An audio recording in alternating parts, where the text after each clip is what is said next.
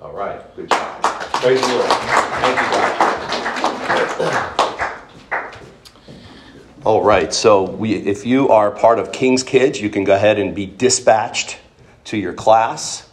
And there will be a Spanish translation today. Yep. So you can dial in. That number is on our website. And there's also a scanner in the back.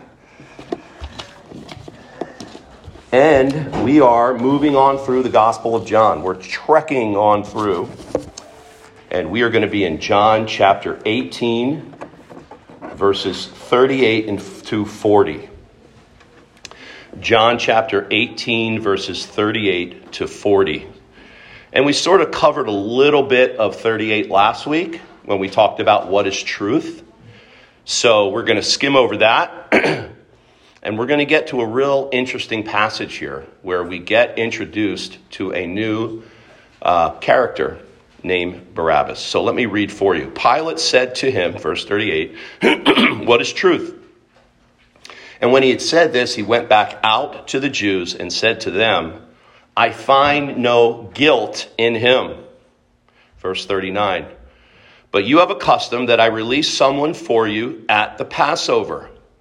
Do you wish then that I release for you the King of the Jews?" So they cried out again, saying, "Not this man, but Barabbas." Now Barabbas was a robber, or in certain translations it says bandit. So this is a real interesting character. As you guys know, if you're just coming into this, Jesus is about to go to the cross. He had just finished his last meal with his disciples, the Last Supper, or what we've all heard of that.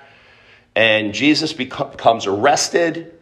He has now started his trial. He went face to face with Pontius Pilate, the clear representative of the ruler of the world. You could say the highest authority. And now in this passage, we see Jesus come face to face with really the polar opposite of that. And that is somebody that is a thief, a bandit, an insurrectionist, and a murderer. That's what we learned from the other passages about Barabbas. But John, in a very, very unique way, excludes those things and focuses on Barabbas, tells us very little about him, and has him standing next to Jesus. So to introduce this topic to you, I know most of us here are familiar with the idea of a foreclosure. If a house goes into foreclosure, it can only be redeemed under certain requirements, meaning get the house out of foreclosure and back to the rightful owner. In order for that to happen, the bank who gave that person a loan has to be paid. That's the judgment holder. And it has to be the exact amount needed to resolve the debt. Now, if the rightful owner of the property fails to satisfy this debt within a certain period of time, the house then goes to an auction or a sheriff's sale, and it's often purchased by another party. But even in that case, the rightful owner of the property has a window of time. Even after someone else buys it, they have a window of time, a redemption window, that they can reclaim that house if, in fact, they do come up with the money. But it has to be the exact amount, and it must be paid in full in cash. Now, when we consider why Jesus came to earth, many scriptures, many doctrines come to mind. He paid our sin debt. He came to fulfill the law. He came to defeat sin. He came to defeat evil, to become king, to become a savior, to become our Lord, and so on and so forth. And these are all very extremely important tenets of our faith. But one of the most important qualifications in order for all of this to happen and for God to reclaim his creation and to save his people from the requirements of his own justice, he needed a faithful man. He knew that mankind had failed. Beginning with Adam. Adam broke the covenant. Israel Israel broke the covenant. Neither of these were free from sin. Neither of these were able to do what needed to be done. So what did God do? God came down himself. The Son of God, the second person of the triune God, Jesus Christ, in one swift punch, and in order to satisfy all the requirements of the holy transaction that was needed, that had to take place to redeem the world and to redeem his people, he had to become a man. He had to become a human being. Better said is, he had to become man. Not just a man. He had to become man, human. The scriptures tell us how, as summarized in the shorter catechism. It says, how did he become a man? How did Christ, being the Son of God, become man? Christ, the Son of God, became man by taking onto himself a true body, a reasonable soul, being conceived by the power of the Holy Spirit in the womb of the Virgin Mary, and born of her, yet without sin. But that's not what we're going to talk about today. We're not going to talk about the how. We're going to talk about very specifically the why. Why did Jesus have to become man? Now, again, there's lots of ways we can cover this, but I'm going to do my very best to stay very specific to what John is saying in this passage and try to be as faithful as we can to this verse. Because in this passage, John just doesn't mention Jesus being a man. He puts a heavy emphasis on the words he uses to describe Jesus. Not this man, John writes. Not only is that profound, but it's also mentioned at the very end of the discussion with Pilate. And it's done immediately before Jesus then goes to the cross in chapter 19. So it's the very end of the chapter in 18. And more importantly, he introduces us to this person, this man, lowercase m, named Barabbas. So what is John trying to tell us by putting Barabbas, the lowercase man, next to Jesus, the uppercase man, about him becoming man? Is it just a neat comparison that he wants us to get? Or is he pointing to something deeper into in the text that's really and truly, I hope you'll see by the end, the key to our redemption in this world and in the next? So I believe John first wants to draw our attention to Jesus' true humanness. His true humanness. He was really and truly man. He was a real man. If you've been staying with us through the Gospel of John, John is a writer of irony. His whole entire book is very ironic. There's actually volumes written on the irony in the Gospel of John. He loves to write cryptically, yet if you know how he writes and you do your research and you do your context, like who, what, where, when, and why, you get what he's trying to say. And he doesn't stop. In this passage here, we see this John-like irony, which I believe is the crux of the message, comparing Jesus to Barabbas in the way that he does. So we're going to get to that. But first, I want to talk about, the first thing is why did Jesus become a man? Well, Jesus, the Son of God, had to become fully man, several reasons. But the top one is to start a new mankind.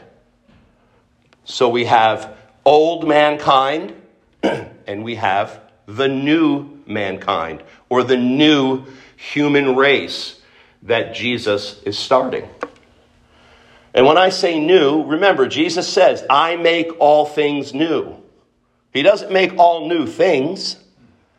He makes all things new. And I stole that from my daughter's professor in New Testament, by the way. I have to give him credit for that. I thought that was really interesting. Jesus doesn't make new things. He makes all things new. And that's what he did with the human race by becoming a man. Now, why? Why did this have to happen? Well, number one, he had to wipe out the effects of original sin by bypassing the seed and the lineage of Adam. Now, this was crucially important because as Romans 5:12 says, wherefore, as by one man sin entered into the world, and death by sin, so death now passed upon all men, for that all have sinned. See, in Adam, all die. For as in Adam all die, so also in Christ all will be made alive. So this is called a headship. This is called moving out from underneath one line or one person's headship or authority, which in God's eyes is doomed, condemned, cursed by God. Nothing can be done by those under Adam at all to find pleasure with God. They must be moved by the Spirit of God under Christ. And in order for this to happen, Jesus had to come and be that second Adam. He had to take on this fleshly body. Hebrews 10:5 says, therefore, when he comes into the world, he says, sacrifice and offering you have not desired, but a body you have prepared for me. Why? Why the body? Well, because he had to draw all the sin of every single person that believes in him into that flesh of Jesus, and he condemned sin in the flesh of his Son, who became a man. Fully man, and obviously fully God. Now, other people say, well, how is this possible, Pat? Because, what about Mary? Because she was a sinner. If you read Mary's, and I know if you come from a Catholic background like I did, you're taught that Mary was sinless. And the reason that doctrine was created was because of this problem. If Jesus was born, okay, we see that, God supernaturally came upon Mary. The Holy Spirit, Mary, will come upon you, and the power of the Most High will overshadow you. And for that reason, the Holy Child will be called Son of God. But what about Mary's DNA? What about Mary's DNA that is in Jesus? Well, see, in the scriptures we learn that the seed of the man is what passes on sin. This is why God had preserved the lineage of the capital S seed, meaning Christ, through the whole Old Testament, through the people of Israel, through the sacrifices of the law, circumcision. This was God's covering over that seed. It was bulletproof, but temporary, until Christ comes and fulfills what needs to be done so that he can take that sin away permanently. So, in Mary's Magnificat, she calls God her Savior. The only people that need saviors are those that are in trouble because of sin. But the funny thing is for me, and I don't know, it's not that difficult, because if you take the same thing and you go back to the first Adam, Jesus being the second Adam, how was the first Adam created? The first Adam was created by God. His DNA was made perfect by God out of nothing, out of the dirt. His DNA was made so there was no corruption, no sin, there was no curse. Adam yet chose to sin against God, and he became cursed. So I would have to believe that when Jesus was born in the womb of the Virgin Mary, not only did he bypass the law, saying that the sin passes on through the seed of the man, but I believe that he was supernaturally created with the DNA of a man, and yes, he was completely 100% free from original sin. And that could only happen by him becoming a man. Now, he also fully eliminated, by doing this, the consequences of being under Adam. Now, how did he do this? Because I mentioned it before, he quenched the wrath of God. Now, I'll say wrath here, but a lot of times when people say the wrath of God, they think of Godzilla coming out of the ocean. God's wrath is upon you. And I don't think that would even be comparable to what God's wrath really is. But when you hear the word wrath, you see it in the scriptures. You see that he was that the wrath of God abides on us, and that he was a propitiation for our sins, meaning he satisfied that wrath.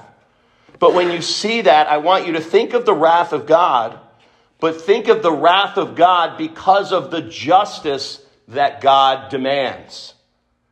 He demands that justice to be satisfied. Why? Because of his character. He's holy. He's just. He's loving. He can't just wink at sin.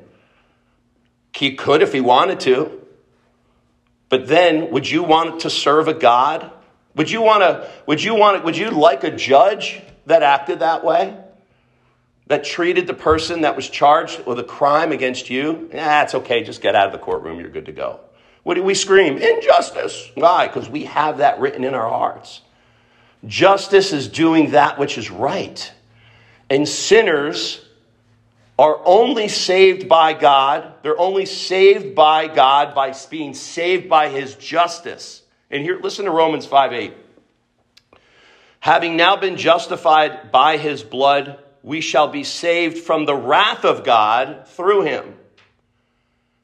The wrath of God. For while we were enemies, we were reconciled to God through the death of his son. How much more, having been reconciled, shall we be saved by his life? It says, death reigned from Adam to Moses, even over them that had not sinned like Adam did. Death still reigned because it was a curse by God. Eat of the fruit and you shall die. And everyone under Adam is cursed as well by default because of who God is.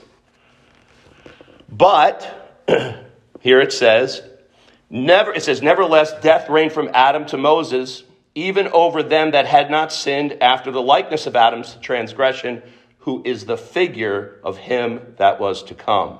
And in verse 19 says, for as by one man's disobedience many were made sinners, so by the obedience of one shall many be made righteous. So by the disobedience of Adam, we're all made sinners. But by the obedience and faithfulness of Jesus Christ, we, by coming under him, are now looked at with the status of righteous, not guilty. You can't become guilty ever in Christ. Your sin is gone. It's taken away. And what I quoted before, in this is love. Not that we love God, but that he loved us and sent his son to be that propitiation, that satisfaction for our sin. It's an appeasing of that justice. Now also, remember that when Jesus died on the cross, it's his blood that saved us. The life is in the blood. Okay? There's no remission of sins without the shedding of blood. Again, that's God's rule. God's not living up to some higher rule. Like, I got to do it because my law's up here. No. God's name, God, the character of God, his law and his Bible, his word, flows as an expression of who he is. So these are all expressions of who God is. It's not God sitting there trying to be, you know what? I think this is going to happen. I think we'll make it like, no. God just is. He's the God who is, who was, and is to come. It's who he is. So this blood that he spilled had to enter into the Holy of Holies in heaven. No one can enter into the Holy of Holies in heaven other than who? God and Jesus. So Jesus, God wanted that priest to be able to go into the Holy of Holies in the temple and be sinless, but we know he wasn't. We know that he could be struck down if he didn't revere what he was doing. And then when that priest died, we had to get another priest, and then another priest, and then another priest. But Jesus, by becoming a man and being fully God, fully satisfies not only to quench the wrath and justice of God, because only a holy and righteous and just God can quench the wrath and justice of a holy and just God, but he also was only the one qualified to bring that blood in to cover our sins. Only his blood can fully satisfy the demands of his justice. Listen to this. Hebrews 9:11-12.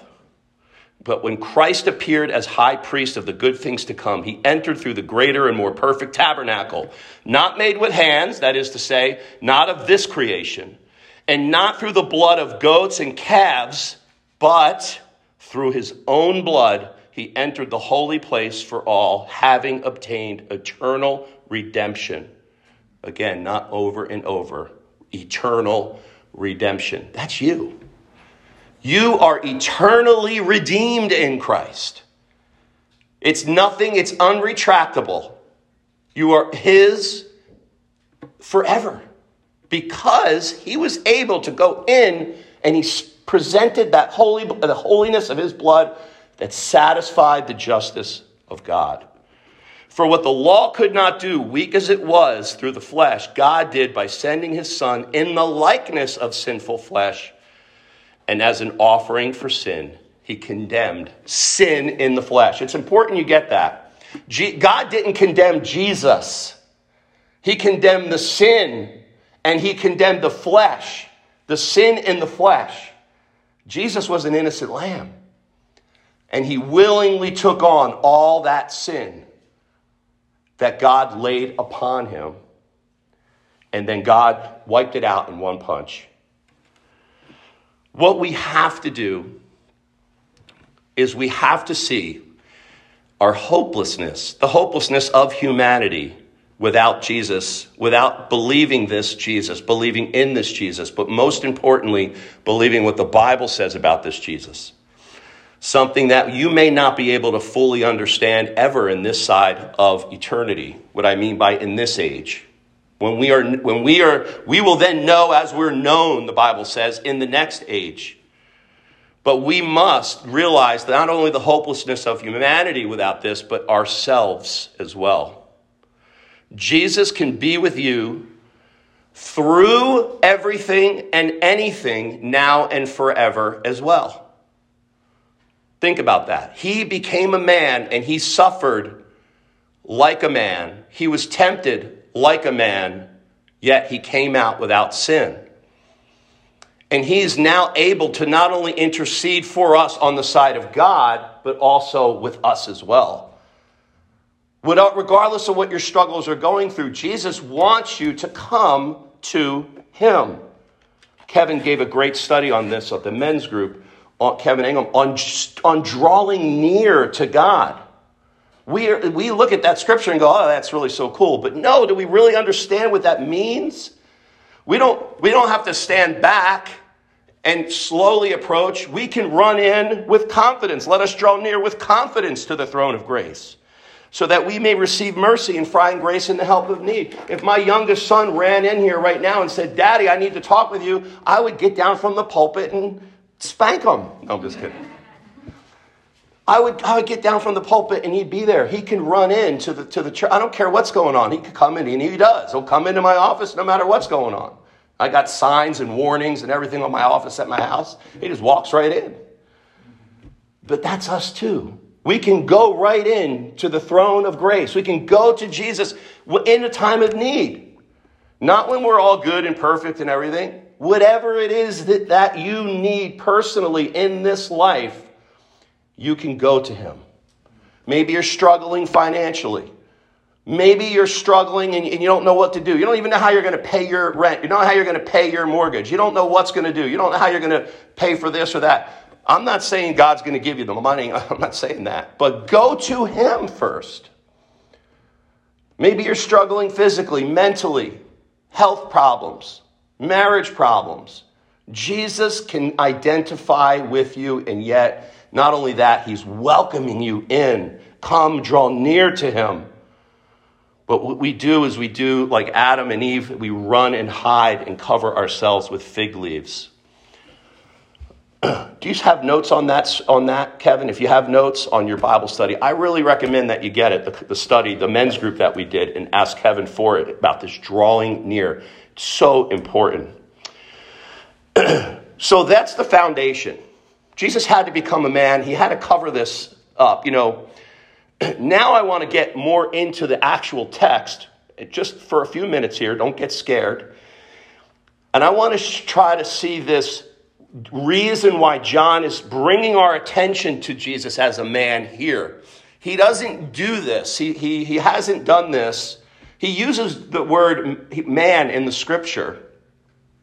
But I believe it's only once or twice that he uses the phrase, this man, which is very hard to translate out of the Greek. The word man is not even in there.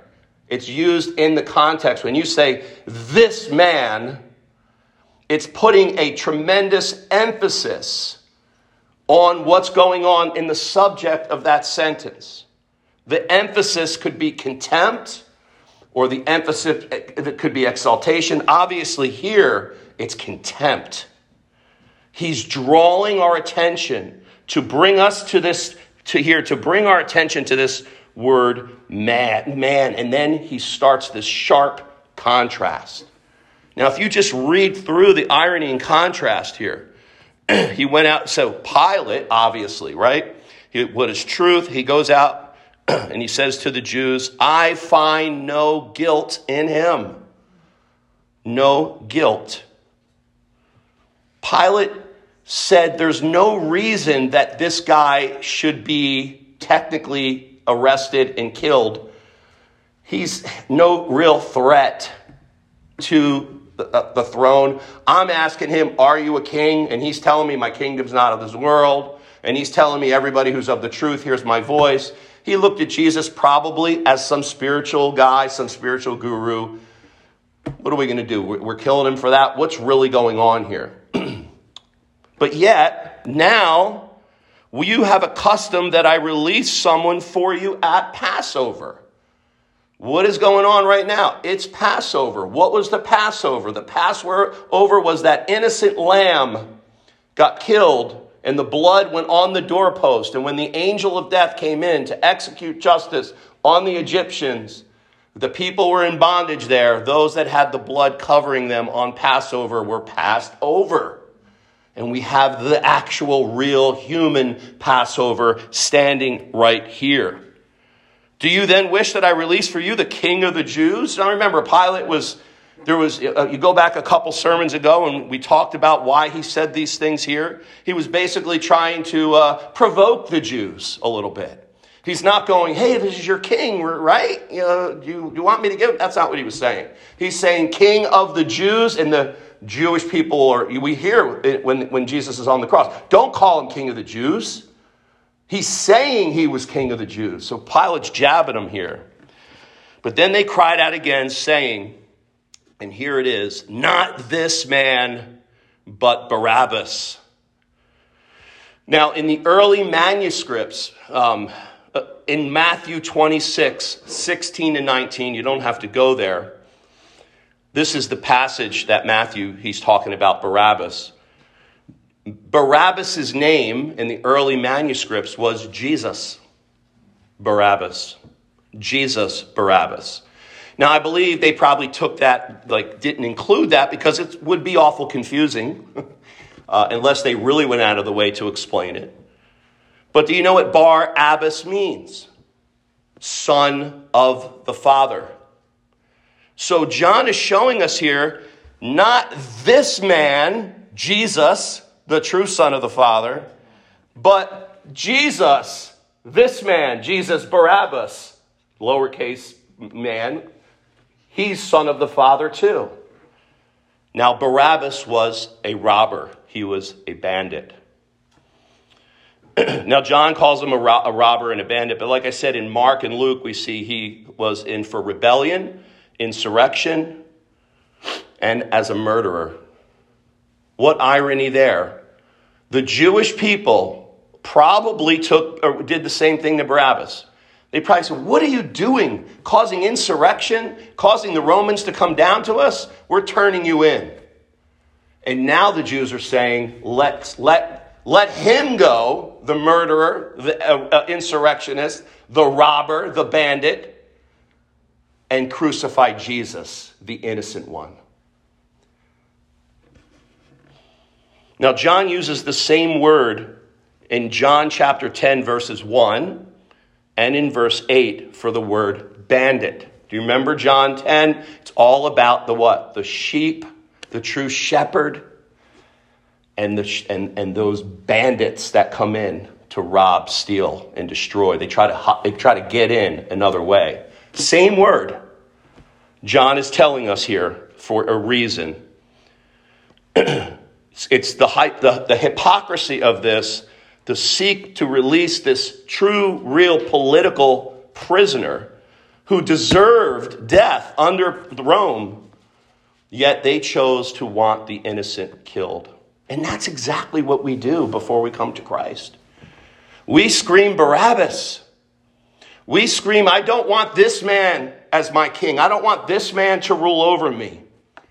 And we are the ones. We are the bandits. We are the guilty.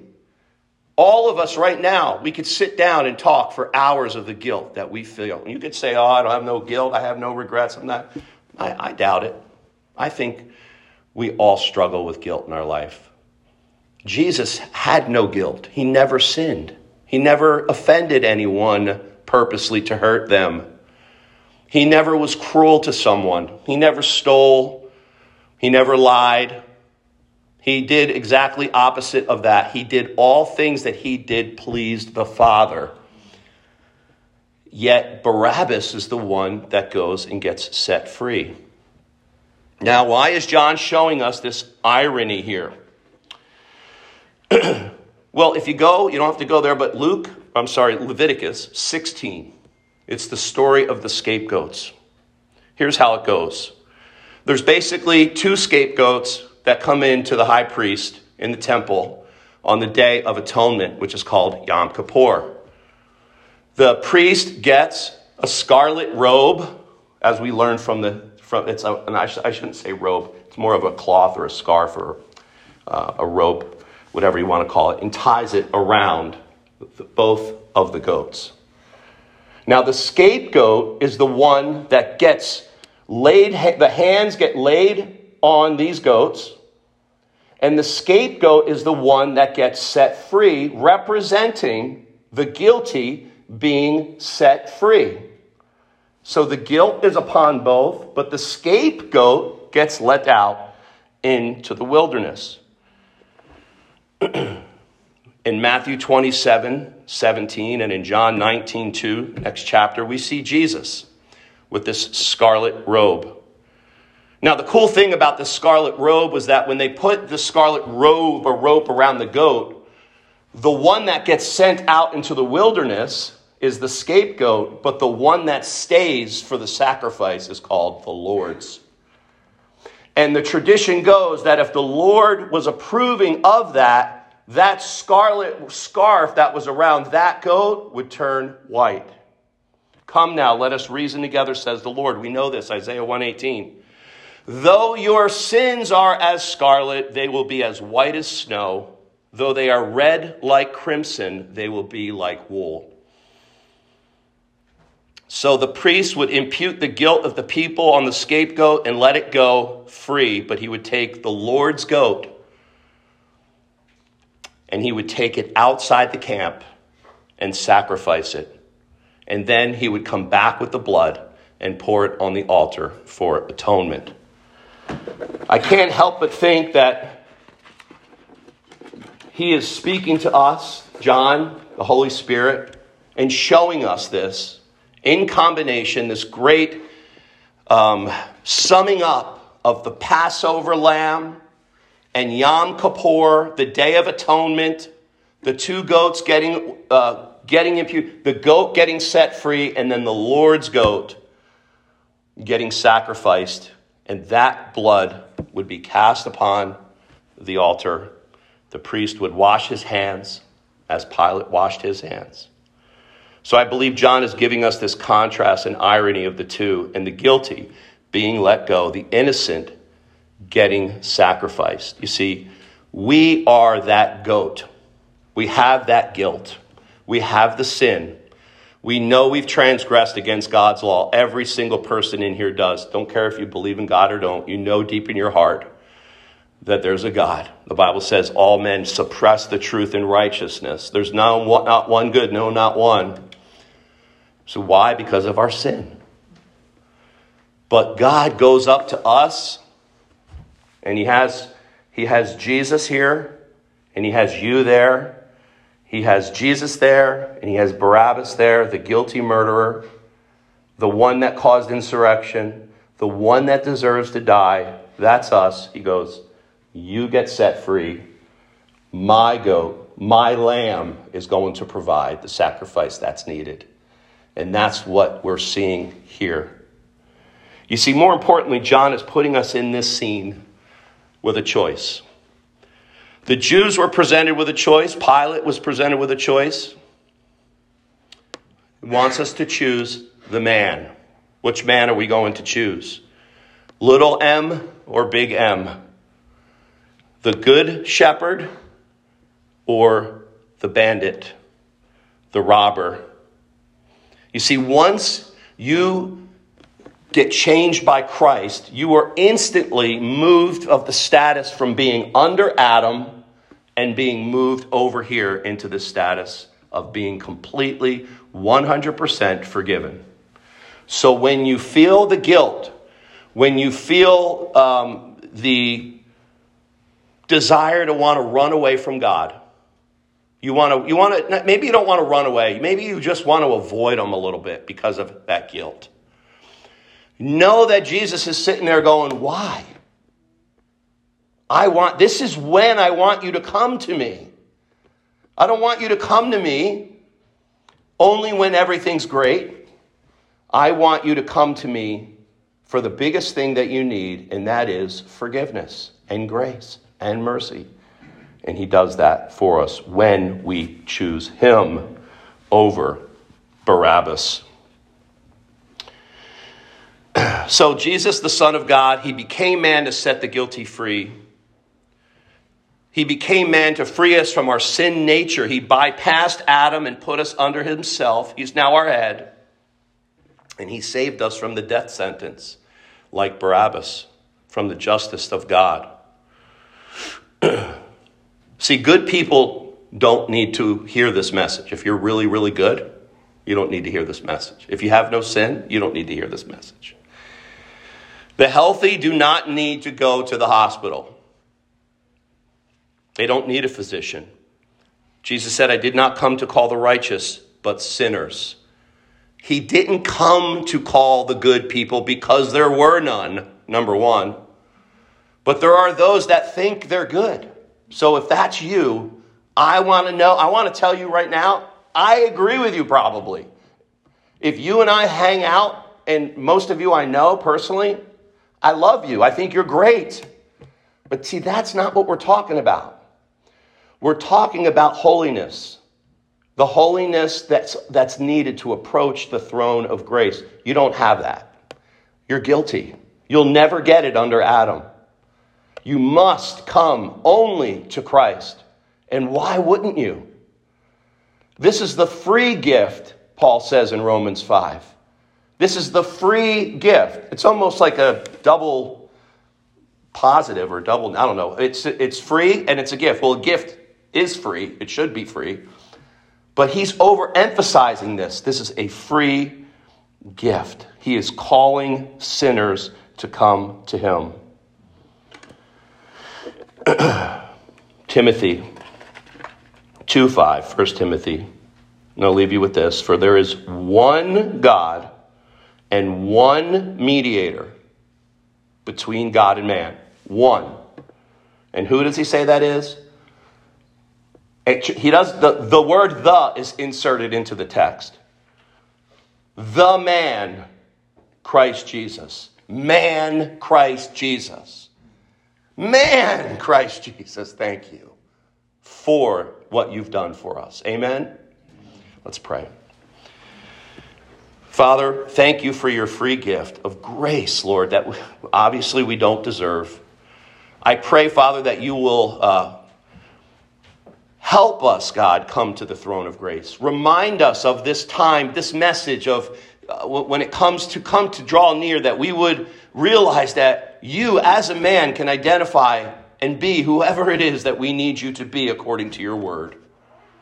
I pray if there's anyone here that doesn't know you, Lord, that they would cry out to you, that they would search the scriptures to see if this is so, that they would just simply say, Lord, if you are the only way, if you are the way, the truth, and the life, show me. I come to you now. I pray that prayer for each one of us here. In Jesus' name, amen. So for our last hymn, we can stand together and we'll be singing